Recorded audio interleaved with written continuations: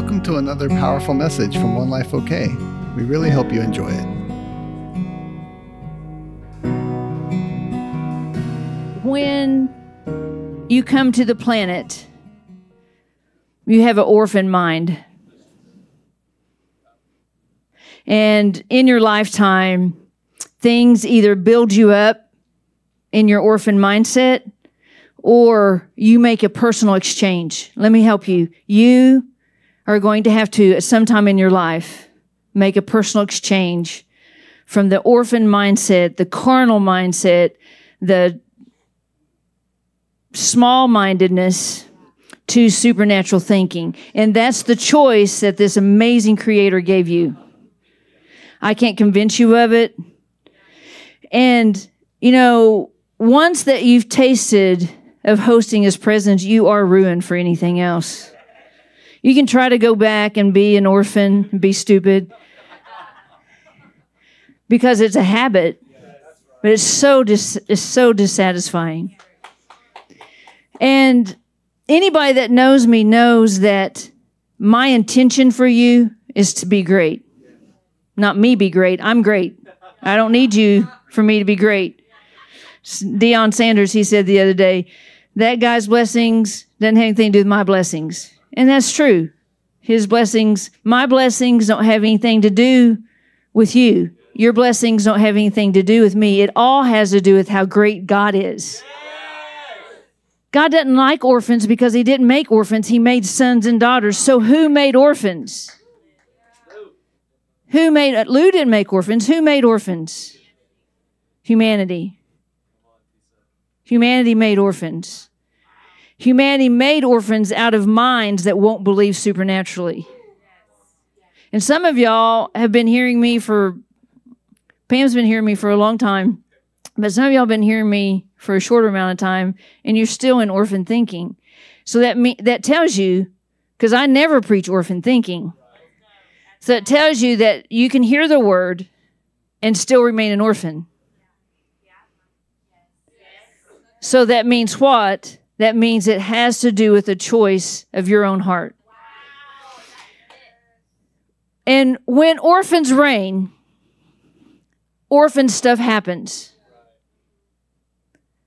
Listen, I get it that we basically taught a theology in the church that said, get us out of here, God. Right? That's a theology. That's a way of theology means it's a way that you think. Some of y'all's thinking is so bad that you want God to come and smear some butter, some butter with some of that, what's that, everything bagel seasoning on your stuff. And that's just not, God can't. It's impossible for God to support your personal plan from an orphan nature. So I wrote this word from Him. Can you see the abundance of my provision? Can you see that I provided all that you need? What is this life's goal if it's not mine? He says from the beginning. I'm not meant to be altered or an altered version by generations past. I set the standard. I set the timeline. And the providing is for my design, not for a manufactured counterfeit. How long will you weigh my ways in the palm of your hand? The galaxies set poised in my hand to be created in their precise time, and so were you. You weren't meant to weigh whether or not it's the right time for you. You weren't meant to determine whether you agree or not. You were meant to follow and obey. You weren't meant to consult opinions based on your protection of pride. You weren't meant to be fathered and mothered by those not surrendered to me, because I made you for significance. But can you see it? Do you choose the life I gave or the life you made?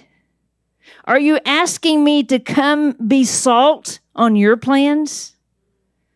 Are you asking me to confirm and provide my provision for your personal orphan ways? How can I change your ways?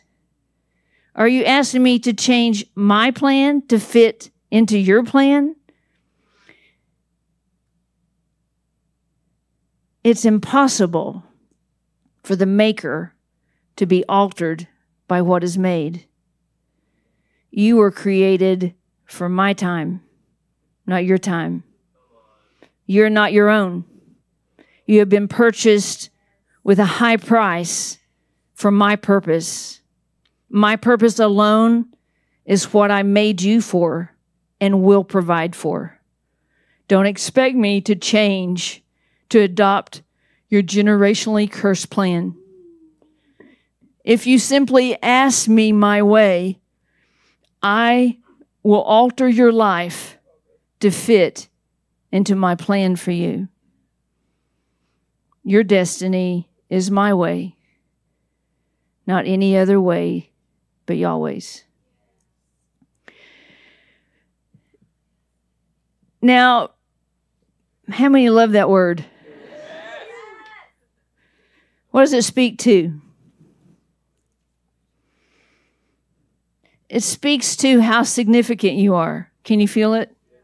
How many can feel it? Just keep your hands up for a minute. You're significant. You can feel it.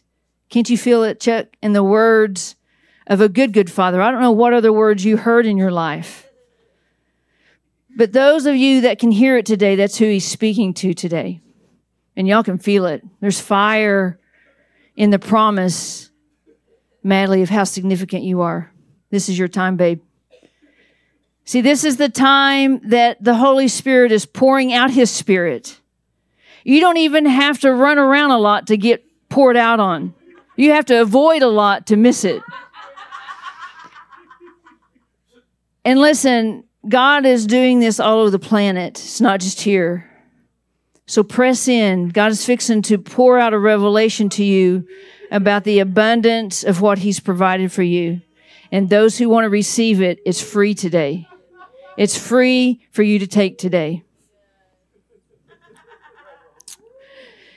Now, I have a little handout that Shooty's going to, Shooty and Moo, y'all can pass it out. I wanted to start today with a couple of slides. Bethel is all about this right now too, I think. I don't actually listen to anybody but Bill from there, but can you do number 12? It says, nothing apart from the Spirit of God can fuel your fire and passion to lead you for the long haul. How many want to be in it for the long haul? Don't you love that scripture? It says, don't grow weary in well-doing. How many have ever grown weary? He said, don't. Identify for yourself what makes you weary. Listen, here's the funny part about the orphan mentality. Orphans have no control over their time, and it's the one thing God gave you control over. Every orphan I met doesn't have time for God. Tell me why. Think about it for a minute. Why? Why is it so much tension? Because there's a whole plan set in place that didn't involve God. Why do you think this nation is where it is now? Because a whole plan got set in place and a bunch of nice people, good people, Christian people said, that's okay. I won't manage that. I won't do anything with that because I'm getting out of here. That's exactly what happened. So what is rising up within you, just when I read that word, those of you who rose up within you, needs to be formed, fashioned, and honed in the presence of God and a community with other leaders. I think this sums up what One Life's about pretty good too. Doesn't it? I'm just raising up leaders. I'm not raising up orphans. I'm not going to convince you to come here. Trust me. You can ask Calandra. I tried to get her to go someplace else.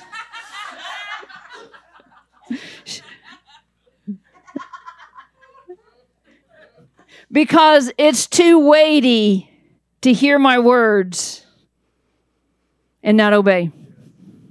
Isn't that right, Christian? It's too weighty. Because I'm delivering the fire of God. It burns in me. It wakes me up at night. It's what I'm called to do. I'm not called to make people comfortable. I'm called to disrupt your norm. It is an orphan way of thinking. You know, I think Aubrey's one of the biggest, greatest testimonies of this in this room. She just stepped into a contract, more money than she's ever made, over doing something that when I met her, she wasn't doing. That's fixing to happen to some other people in here, but she's doing it right now. And she said, she sent me one of those Bitmojis, and she's such a businesswoman. Because why? Because she don't feel like it. She just feels like a little mom. Got her an iPad for the first time this year. Got her a pencil.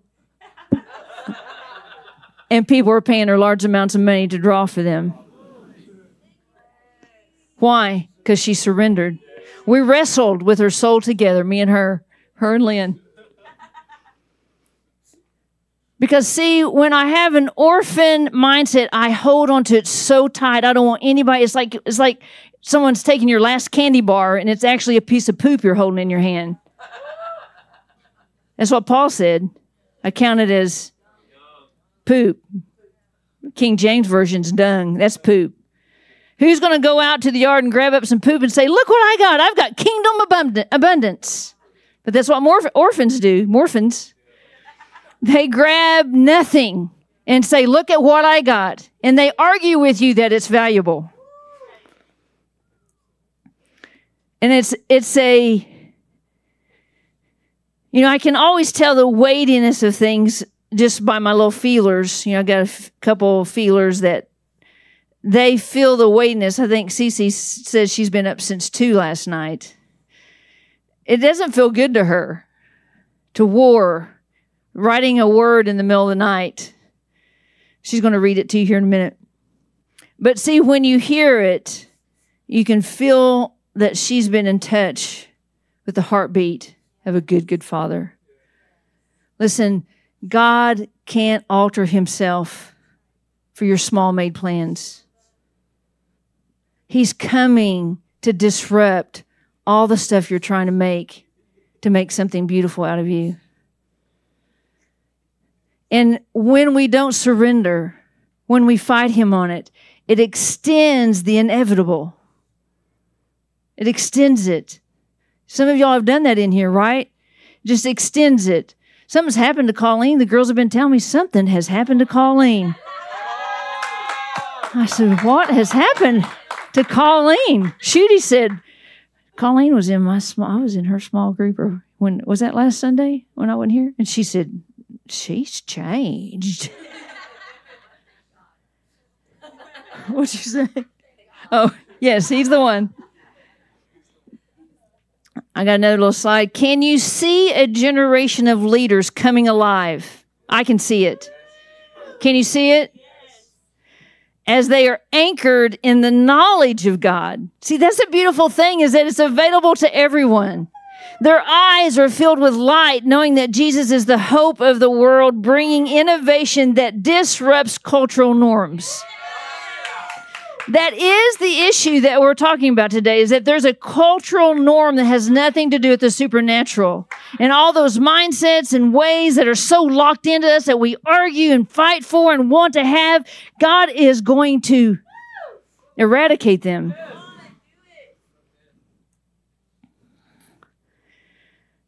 God's fire, number 14. God's fire is coming to fuel you with prophetic vision and strategy and catalytic insights for this next season. It is a time to partner with God in full confidence that he holds the keys to the world's solutions in his hands. Listen to me. You may just want to just pay rent, but I want to change the world. Who's with me? I'm tired of just barely living above the mental poverty line. I just like what we did for Gwen's, what we're doing for the rich. This is to get us out of small thinking. How many were tired yesterday after you worked?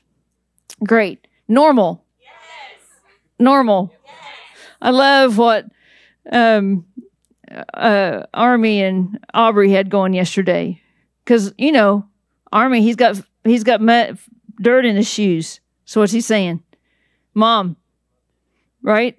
Mom, I got dirt. What is he letting her know?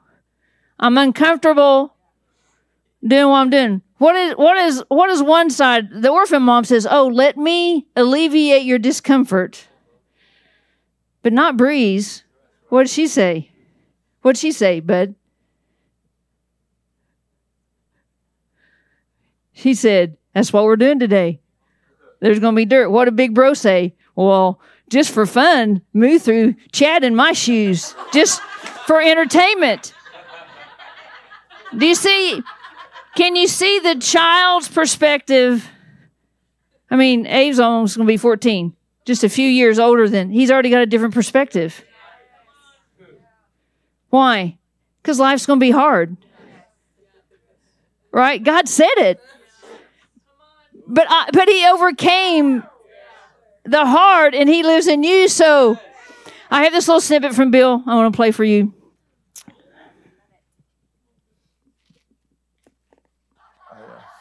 It's fatiguing, I know. All right, Exodus 13.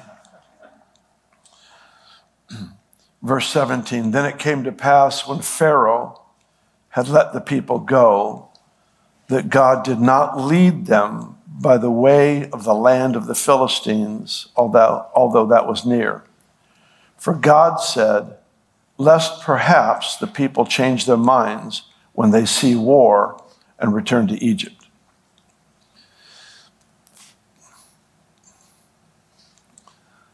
Verse 17 again.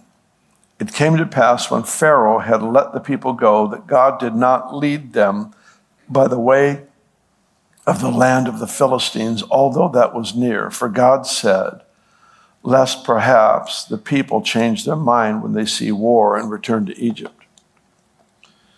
This is I love this particular story, this particular verse, this season in Israel's history. I love it because God was the one fighting their battles. It wasn't like this victory against the Philistines depended on their wisdom and their strength.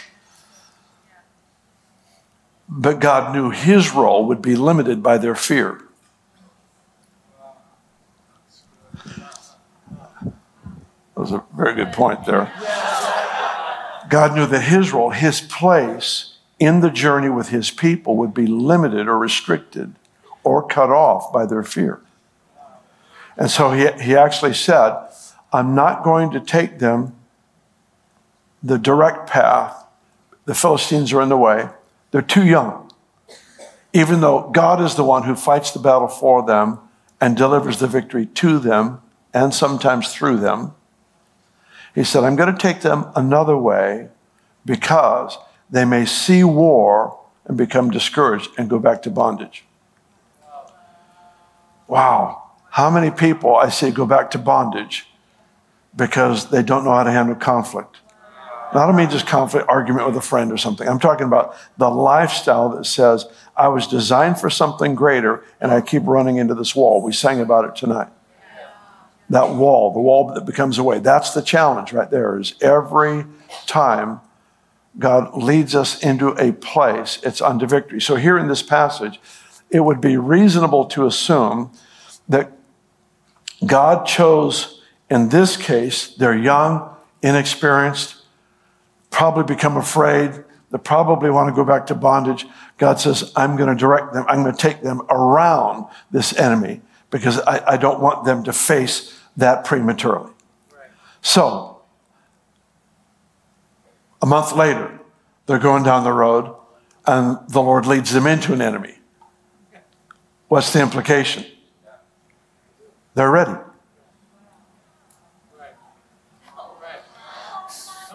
They're ready. A month ago, yeah, And they're gonna mess themselves. I'm just gonna take them. I'm going to take them around. A month later, he takes them right into a war, and the implication is, I've thought this through. They've been able to deal with stuff in the last 30 days. I'm just throwing out 30 days to illustrate. They've been able to deal with stuff in the last 30 days. I trust them. It's never been a question of what battles God can win. That's not even a contest. There's never been a contest between the devil and God.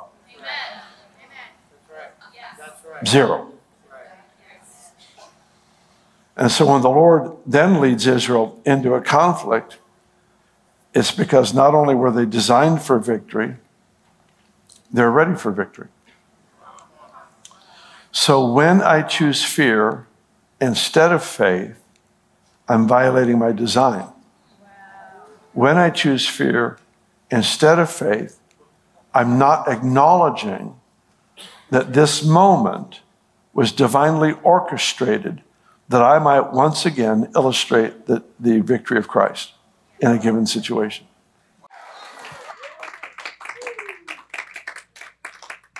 Good. Good, right? Hopefully, that will help you understand how God sees our life here. Listen, I had an encounter. I encountered the religious spirit until I met Doretta, a lady that we did ministry with for 13 years, and I encountered soaking in his presence for the first time. I had known her before, and there had been a gap in time, and then I knew her again. I had a dream about her last night. I haven't talked to her in 30 years, I don't know. In the dream, she had developed liver cancer. I don't know why I said kidney. And her right arm, which right is what I was, have faith to do, left is what I was, no, right's what I was born to do, left's what I have faith to do, whatever. That may not be right. Anyway, but her right arm was tiny. It was a little bitty arm. It was like the size of my thumb. Her whole arm was little. And in the dream, she basically was going to give up on life, and that was going to be it. She wasn't going to do life anymore. And in reality, that's what she did in real life when it came to the call of God on her life. It's exactly what he said. Life got too hard, and she did not believe that she was an orchestrator of his presence, and she believed a lie. And she knew the story of Catherine Kuhlman. I don't know if you know the story of Catherine Kuhlman. Something similar happened to Catherine Kuhlman. And she used to say, I don't want to do what Catherine Kuhlman did. And she ended up doing exactly what Catherine Kuhlman did.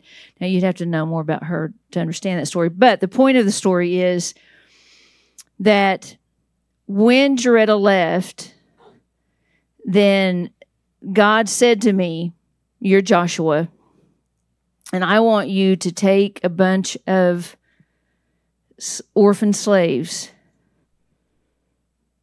into the promised land and teach them they're giant killers. And they're going to think they're grasshoppers.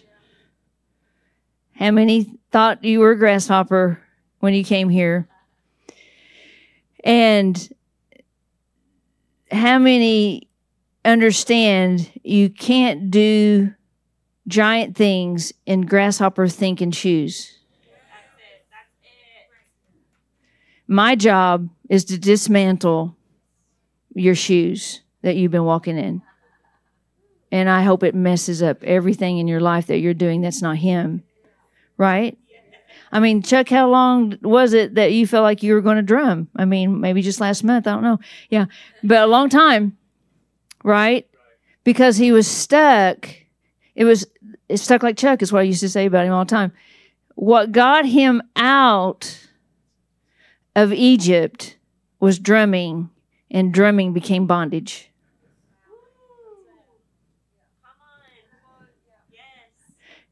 And see, that's what happens with orphans. The thing that God uses to get you out of something, You want to ride that pony till it dies, and it becomes bondage for you. I want to help you, but you're going to have to change some stuff. I mean, they were on food stamps, and now they own a house. What happened? God didn't even provide what they needed for the house until they agreed to own the house. He's just weird that way. I'm trying to teach you about how. See, listen, let me help you. I think it's the first scripture on your handout, maybe. Hang on, I got a lot of material. Did I mention that? No, it's not. Yeah, it is. 2 Peter, everything, say everything, it's in red. Listen, you should really read the scripture more than today. We could ever need for life. Everything. So just right there, there's an abundance. Now, this is God-size abundance. Have you ever been in lack? Isn't it true that our mindset is, I just don't want to be there, wherever the lack place was? So like for them, I'm just rocking on them today. If their goal was just to not be into food stamps, trust me, I would be on a completely different page than them. So everything I would be saying that they heard in their little pea brains would be, she's telling me this just so we can get it, because that's what they're thinking. Food stamps is not on my grid. Just to give you an example. So when God came and said that to me, I did what God said to do. I didn't do it for people.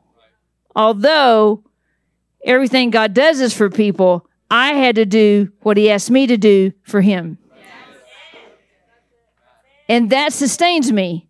So I honestly, y'all know, all the leaders here know this. I would do this and preach to one person. I did it to Pam for 20 years. Why? Because I'm doing it as an offering of worship to him. I am hearing him and displaying what he says because I don't want his voice to stop. I don't need an audience to do it. Right? That's why you can't count the troops. A whole nother story. So let's finish reading it. Everything we could ever need for life and godliness has already been, where is it? It's in you. Dang it. You thought it was in someone else's bank account. It's inside you. Say it's inside me. Listen, this is the greatest awareness you could have in your life. When I'm in need, it's just what he just described. There's something in me he's doing. We all just want to get out of pain. We all just want whatever I'm already doing. Y'all don't read ahead. I'm still talking. Whatever I'm already doing, we just want him to bless it. Agreed? Isn't that human nature? Come on. Let me give you another example. So I don't think the richest. Now, when I got to the richest house, there was some stuff not working, and we're going to have a chat about it. But they are getting blessed because we're not going to leave and not fix it. Because who are we? We're the fixers, right? So, but once I fix it, they have to steward it. And they don't know how, right? Or they would have been doing it, right? So what did I do yesterday? I set up a row to work with Sidwo, the master. Where is she? Let's all wave at Sidwo. The master trainer of all introverts and extroverts alike. Oh, there you are. You're back here. Sorry. I was going to talk about you. Now you're here. It won't be as fun. What did she do? She taught him to own what he's going to walk on. Everything under my feet. It's a spiritual principle, right? He didn't know how to use a saw. Saws can be scary. They cut stuff. They'll cut your finger off. That's what an orphan thinks. But see, I'm not an orphan. So I didn't worry that he was going to cut his finger off. Are you with me at all? I'm worried that this man at 35 years old needs to know how to cut some wood. He needs to know how to put this floor in. That's my objective is different. Right? There ain't nothing that he did to make him not know how to cut at 35. That's right. Come on, that's good. But see, it's in my power to show him how now. Because what am I? I'm a trainer. So I didn't even tell him. I just said, hey, go work at your house. So what do you think he said to me when he saw me this morning? I cut wood. I cut wood. Making Mama proud. I cut wood. Why?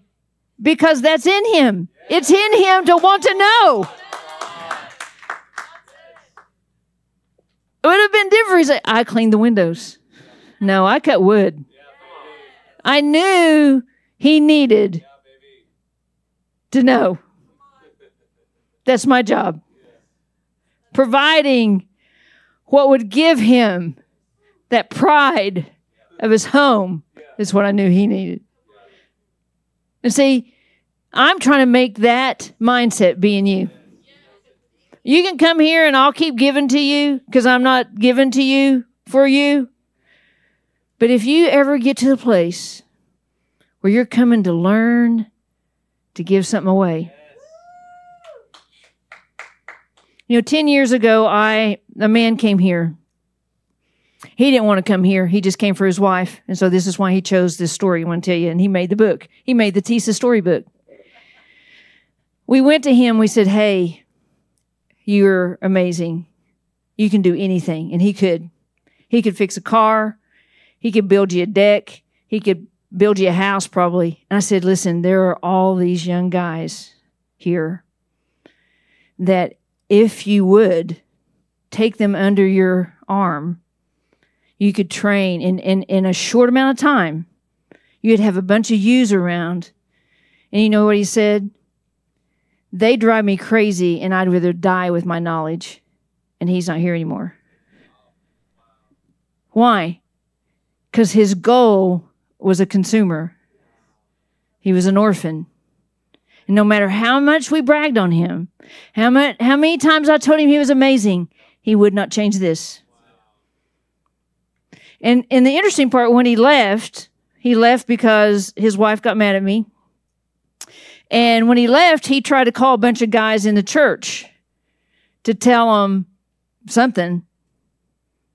Right? Because what do orphans do? They got to get together. Come on. Jack knows. Come on. Let's all get together. But unfortunately, he called the wrong guys. Are you going to be able to be that kind of leader? Everything has been given, deposited by his divine power. Has nothing to do with your power. It's not by might, say it. It's not by power. It's by his spirit. For all this, dang it. For all this was lavished upon us, this all the time. For all this was lavished upon us through the rich experience of knowing him who has called us by name. What's your name? I'm Joshua. What are you? What are you? I told Cece this morning, I said, you're a feeler. Think about, it's really the Father's heart who is so grieved when sons and daughters act like orphans.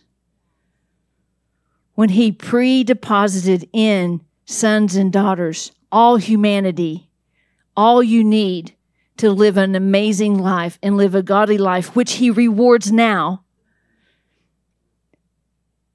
And you acted like no one loves you. You act like you're offended. Listen, all orphans' hearts get offended. If you get offended, it's a sign that you have an orphan heart. Every son and daughter's hearts are unoffendable.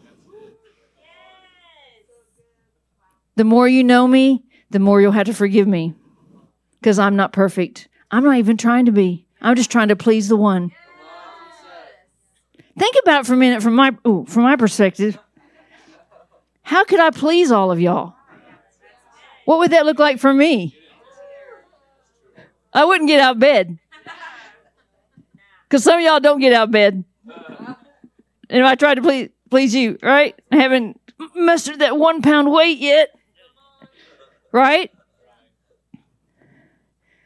Okay, Cece's going to come. I'm going to finish. I didn't even get to talk about what I wanted to talk about today. I want to say this last little line. He's invited us. It's always an invitation with God. Listen, the same invite that he gave me when he said, you're Joshua, he's given to you today. Are you going to take the promised land? Now listen, y'all can bring these on Wednesday night. If you don't think you can remember your little paper, you can leave it up here. I'll have some more. But we're going to go on this little journey together to understand that because God has given so much, heaven will never be bankrupt. There's an abundance of everything you need. Every single thing that you can think of sitting here that you feel like you're in need of, whether it be from money to a job to relationships, God has an abundance of it. But just like Bill said, he knows what you're able to steward. And being a good father, he wouldn't give you something that you were not able to steward. Do you hear that? Can you receive that? Cece had an amazing encounter with him last night, and I feel like it goes along with this whole series, and this was birthed with some travail, I will say.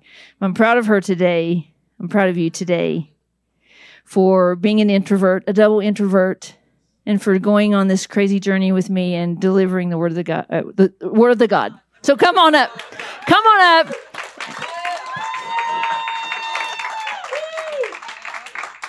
He is the God, the one God, the one and only. That's great. Wow. I am overwhelmingly grateful for this series that, it was just really striking me as Tisa was sharing that, how grateful I am for this because, it's incredibly important to me to steward what God gives well. And I don't think I wasn't, like she said, I'm a feeler. I haven't always connected all the pieces. Usually it makes more sense afterwards. But probably for the past 2 weeks or more, I have been like crazy town, basically concerned about whether or not I was stewarding well. And that's not the words I would have used for it before, but it's been all this stuff about, well, I don't know if I'm being effective. I don't know if I'm making a difference. I want my life to matter. And all this negativity coming at me, trying to tell me I'm not being efficient or effective in my calling. But I've been almost to the point of paralyzed because I so want to steward his abundance well. I want to steward his favor well. Now, who in here has received any favor from God? Right? There's not one of us that can say no. Hopefully, right? And you're aware, I've received so much favor, and it grieves me beyond belief to think that I would not steward that well or take that for granted. It's so important to me. And so I'm grateful for this series because I just know it's going to be speaking lots of truth to me. And, Papa is shaking up some stuff. He will shake some stuff up in you to help you steward all the favor well, and so you don't get caught up. Like I was saying, even for myself as a feeler, I know that he speaks to me that way, but I've been getting tripped up on this topic over and over and over because I'm still learning how to steward even the way he speaks to me, which is a form of favor and a form of abundance that he's speaking to me. So I'm always asking him to tell me, speak to me. I want to know what you want, what you're thinking, but I have to steward that well too, or it will trip me up. And so, all that to say, I just know that the Holy Spirit is really, really, really on this. And I had this, I woke up for this like the third, fourth night in a row with all this torment last night. And I finally got up and was just trying to talk to Papa about how angry I was, honestly. That's what I was doing. I was talking about how angry I was, that I was awake again, and I kept experiencing this torment. And I just want to say, it says you can be angry, but don't sin. God's not afraid of your anger. And I think that people really need to know that, because all we do is back away from God when we are angry and think we're not supposed to be. Then we just pull away from him because we don't think we can be angry at him. But there is a real message on that God wants you to bring your issues to him, wants you to bring your issues with him to him. He wants you to bring, and in fact, I heard in worship, or at the end of worship today, when Tisa was sharing, I saw that the Holy Spirit was pouring out this liquid gold into a bunch of empty letters. So, they were like letters like you might put on the wall, but they were hollow, and he was filling them with this liquid gold. And I heard him say that he's coming to fill up all the empty words. He's coming to fill up all the empty words, all the words that you've heard, but they're hollow. They haven't held as much weight with you as he wanted them to. And those are his promises over us too. Those are his promises where we're like, yeah, that sounds good, but you don't really live from that place of believing the promise, So he's coming to fill those places. And so the only way he's going to fill those places is if we admit they're empty. If we admit that they don't hold any weight with us, or that they feel like an empty promise. Empty promises really make me mad. I've had a lot of people make a lot of promises and they never came through. And that makes me really mad. And I can feel that way, just to be real with you. I can feel that way with God sometimes. That's a real experience on this journey, that we can say we're in a place where you said this and I'm not living out of that. And we've got to steward that well, because that's part of the journey. That's part of the process, just like Bill shared on. We've got to know those tidbits about you're facing this in your life right now, because I know I can trust you with it. I know that you can make it through it. Because he would take us a different way if we couldn't handle it. And so it's a great time to enter into being really real with him, because he's wanting us to just be real, acknowledge those empty words, those empty places, acknowledge our experience with him and the things that we can't quite navigate well. So all that to say, I'm going to read this word that he gave me last night that was in a very unique way for my history with him in a sense. It didn't come about in my normal way. It came through a lot of visions and then just writing. I didn't really have any understanding of what I was writing as I was doing it. Okay, so I know how this applies to me on some level. I'm going to keep searching it out going forward. But I do believe that there are going to be things in here that speak to you personally, and that maybe would rattle some things within you, and speaking to this topic of stewarding his abundance. So here goes. He said, "There's a sleeping city that needs to wake. It lies low, hoping to escape. But I intend for mountains to be raised in this place. What good is that twinkling light if the sun never rises within my people's sight? The night makes way for the day, a contrast on display.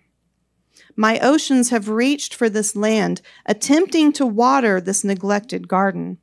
Over and over they reach out and wash back, waiting for something, anything, some sort of response. But my people have chosen cloud cover instead, welcoming the shadow, accepting its taxation, a price paid in sunlight. Why so low? Why so quiet? Why so resolved to stay silent? Who has drugged the fire within, squashing dreams, smothering my pilot light in this land? These dark blinds have cast stripes across their view, relegating their future to something seen on YouTube. A fiction, a fantasy, growing stronger with each day, its thick lines growing wider, blocking more of my landscape. This isn't just redaction, but total castration of a land that was meant to populate and expand.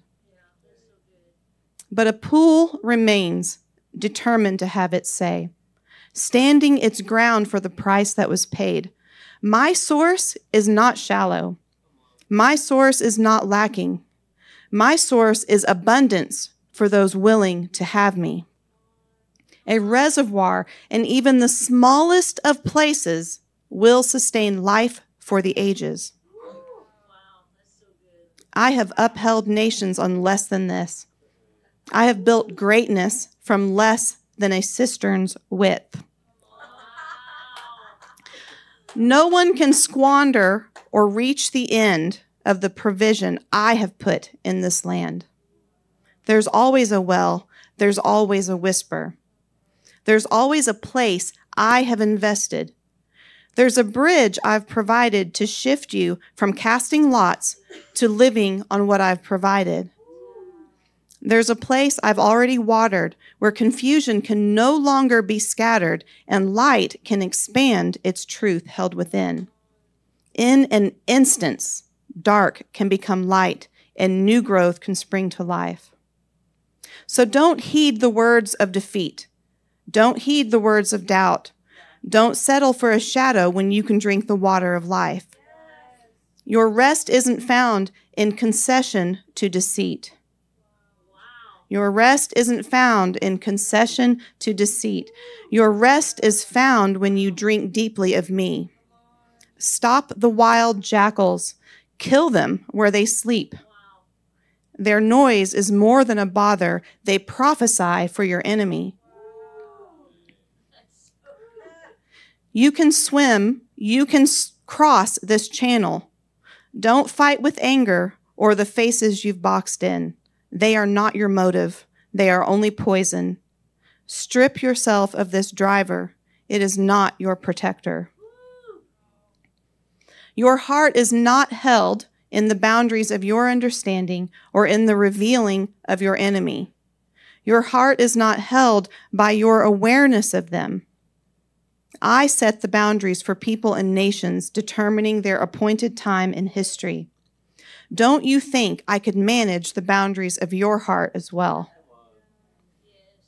I have not sent you downriver, placed in some basket. Is my arm not stronger than a young mother trying to keep her child hidden? But did you not see me even in this? She was faithful and obedient with what I asked her, but I was the one directing the current. I was the one steering the course for the hero hidden in a basket. Do you think I really didn't know what his future would hold? Did you really think I'd leave the fate of my people in only the strength of a woven basket? Look at his future and all that his life would hold. I set the boundaries for people and nations, determining their appointed time in history.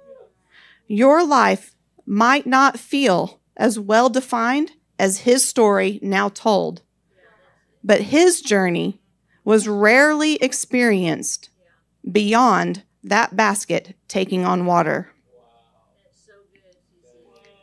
Daughter, son, your disconnect and fingerprints are all over my perfectly designed flotation device.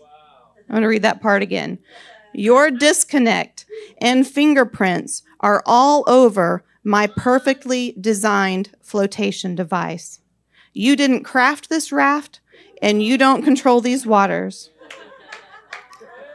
When you accept my sovereignty, you'll enjoy the rhythm of my waters. Surrender to this truth, and the voices of torment will be drowned out by the trickles and splashes. Whether a babbling brook or an ocean's roar, you'll find yourself riding on my voice of many waters. Oh, thank you, Papa. Oh, thank you, Papa. Oh, so good. So good. It's like I'm reading it for the first time myself. Thank you, Holy Spirit. Thank you, Papa. Thank you, Jesus. Oh, my goodness. It's a good word, isn't it? I don't know where I was when I wrote this, but it's like I heard it for the first time just now. Oh, he's so good. But that really is a perfect example. We think we are so involved, like we think we have to do so much, even to do it for him. We think we control so much, that we've got to make so much happen, that we've got to make sure we steward things well. And he's like, get your hands off of the raft I crafted. Like that line right there to me, your disconnect and your fingerprints are all over my perfectly designed flotation device. I mean, he's comparing us to Moses. Who would argue about Moses' impact for the kingdom, right? But he's saying, look, just picture that. He was just a baby laying inside of a basket floating down a river. How much do you think he could see about his impact? He could probably maybe see a little bit of sky, and he could probably hear some water, and he could probably feel that he was moving, but he had no idea where he was going or what was going to happen. And the Holy Spirit is saying he rarely experienced any of his journey on anything other than that. It always felt to him like he was in that basket, riding on the water. Moses. Who doesn't even know the name of Moses? Non-believers know the name of Moses, right? I mean, people know who Moses is. He was significant. People would say he stewarded things well. And so the Holy Spirit is just saying, look, people, you've got to recognize who I am. Accept my sovereignty over your own personal life. You've made me sovereign in certain areas, but you think I'm not doing this. You think I'm not controlling the current that you're riding on. He says, your fingerprints don't need to be all over what I designed. And your disconnect in this you've exalted me in this one place, but then you step over here and you're disconnected from how you exalted me a minute ago.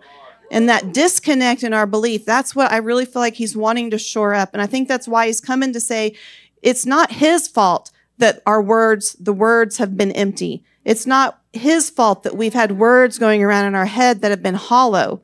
That's from the orphan thinking. That's from that orphan mindset that can't even perceive the goodness and the greatness of God. And he's coming for that. He's coming for that and saying, admit to me when the words feel hollow. Admit to me when they feel like empty promises. Because I'm coming to fill it, and I'm going to show you the glory of the craft I have put you in. That's so good.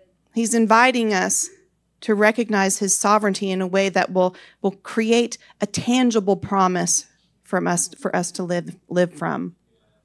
A promise that sustains us. Now, there's a ton more in this word, and I hope that you will listen back and search it out.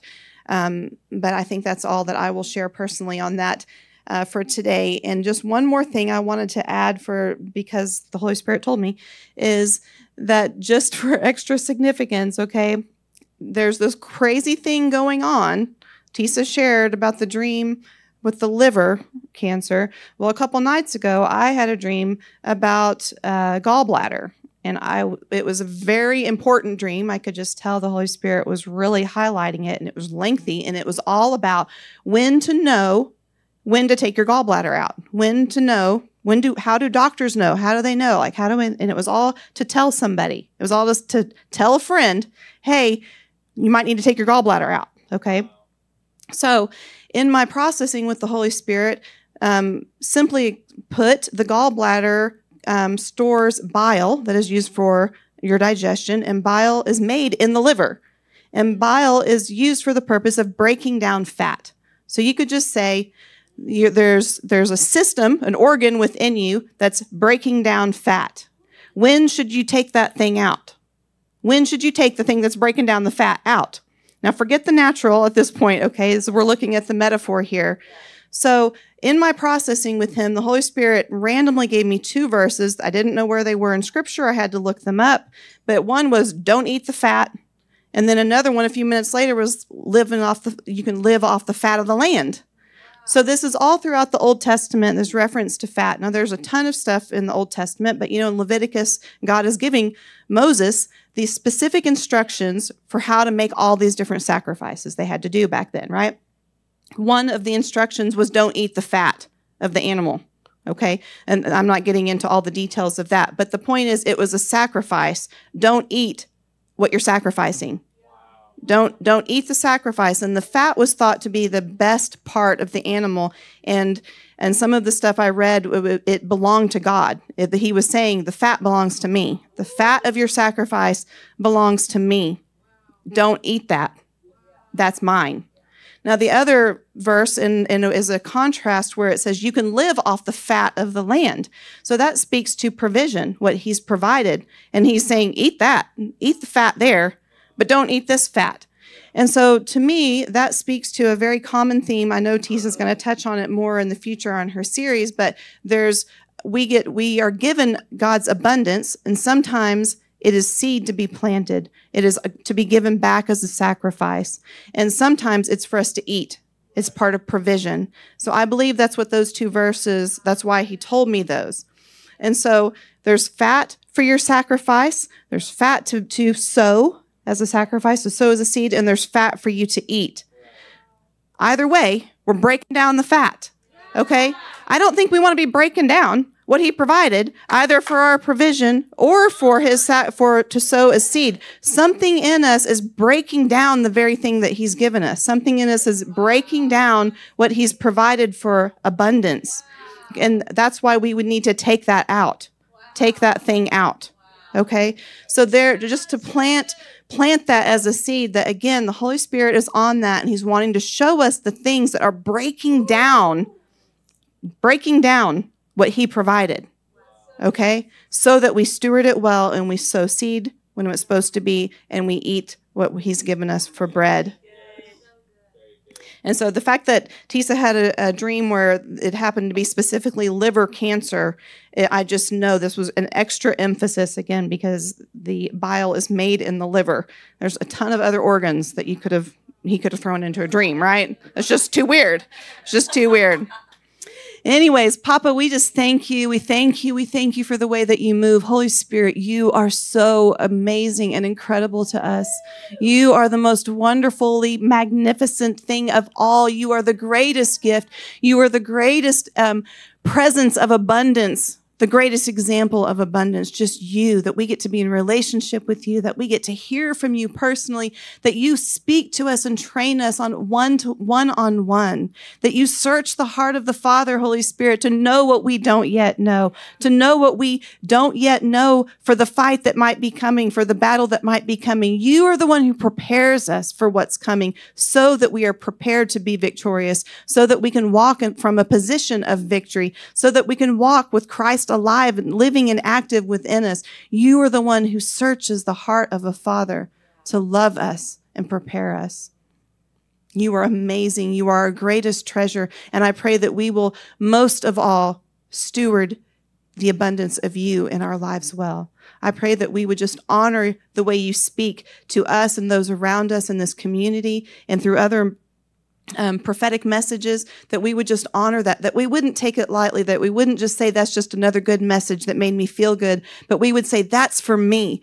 That's for me. That's for this time, because you said I'm only here because you said I should be here right now at this appointed time, at this specific time, at this age, at this position, and this condition in my mind, my body, my spirit, my soul, all of it. I'm meant to be here, and I'm significant. And that makes your message to me significant. So I will not treat it lightly. I will steward that well. I will steward that well. Holy Spirit, I pray that you would just seal this message up, and that you would create a new hunger within us, that you would just light that fire within us to make it burn within us in a way that's insatiable for us. If you have to irritate us with it, do it.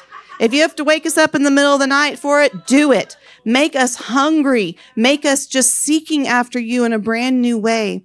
There is an urgency, I know, in what you're doing on this earth, not out of desperation, not out of lack, not out of fear, but of passion from the Godhead that is moving on the earth right now. Passion is moving on the Godhead, and we should feel an urgency with that. So Holy Spirit, I pray that you would make this personal for all of us, that you would light that fire within us, that you would stir up passion within us, that you would wake up the sleeping places in us, that you would light a fire, bring a flood, whatever you have to do, bring your shaking to make it come alive in us so that we can be a part of what you are doing and what you've called us to do.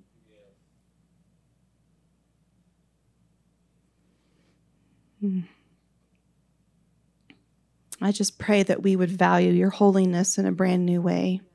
and that your holiness would mean something to us unlike anything we've ever comprehended before. I just pray that your holiness would impact us, that we would have a new reverence of just how sovereign you are. Give us a new reverence. Give us a new reverence, Holy Spirit. We want to honor you in a brand new way. We want to view your holiness in a brand new way. We want to exalt you even higher and let you come in even deeper. Papa, I'm just asking you to do this for us. Do this for this tribe, for these people, whoever's listening. Do this in us. Holy Spirit, we are asking for it. Papa, we're asking for it. Jesus, we want this. We want to come alive. We don't want to be a sleeping city. We want to come alive for you. We want to be effective for you. We want to be doing our destiny. We want to be active, living and moving and breathing with you at this time. And Papa, I just pray that this would be a prayer that each person would pray on their own as we leave today, as we wrap up today. I thank you for your awareness of reverence. I thank you that there's a reverence on this message. There's just a holy reverence that we are being asked to sit in and to sit in, to just be saturated with a reverence for you.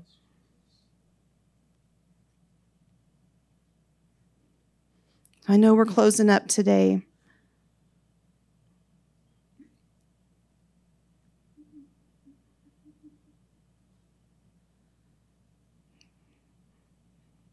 And I pray that you feel that. I pray that you know what this, if you hear that in the silence, there's just a stillness of a reverent position for our hearts.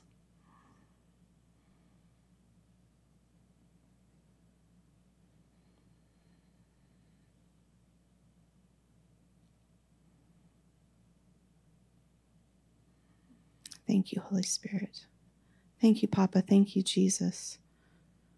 We want more. We want more. We want more. Just keep pouring it out. Thank you that you said today was the day for us to, even when we don't know what we're doing, we can spill your oil all over the place. Today is the day for your oil to be spilled out. We don't have to know.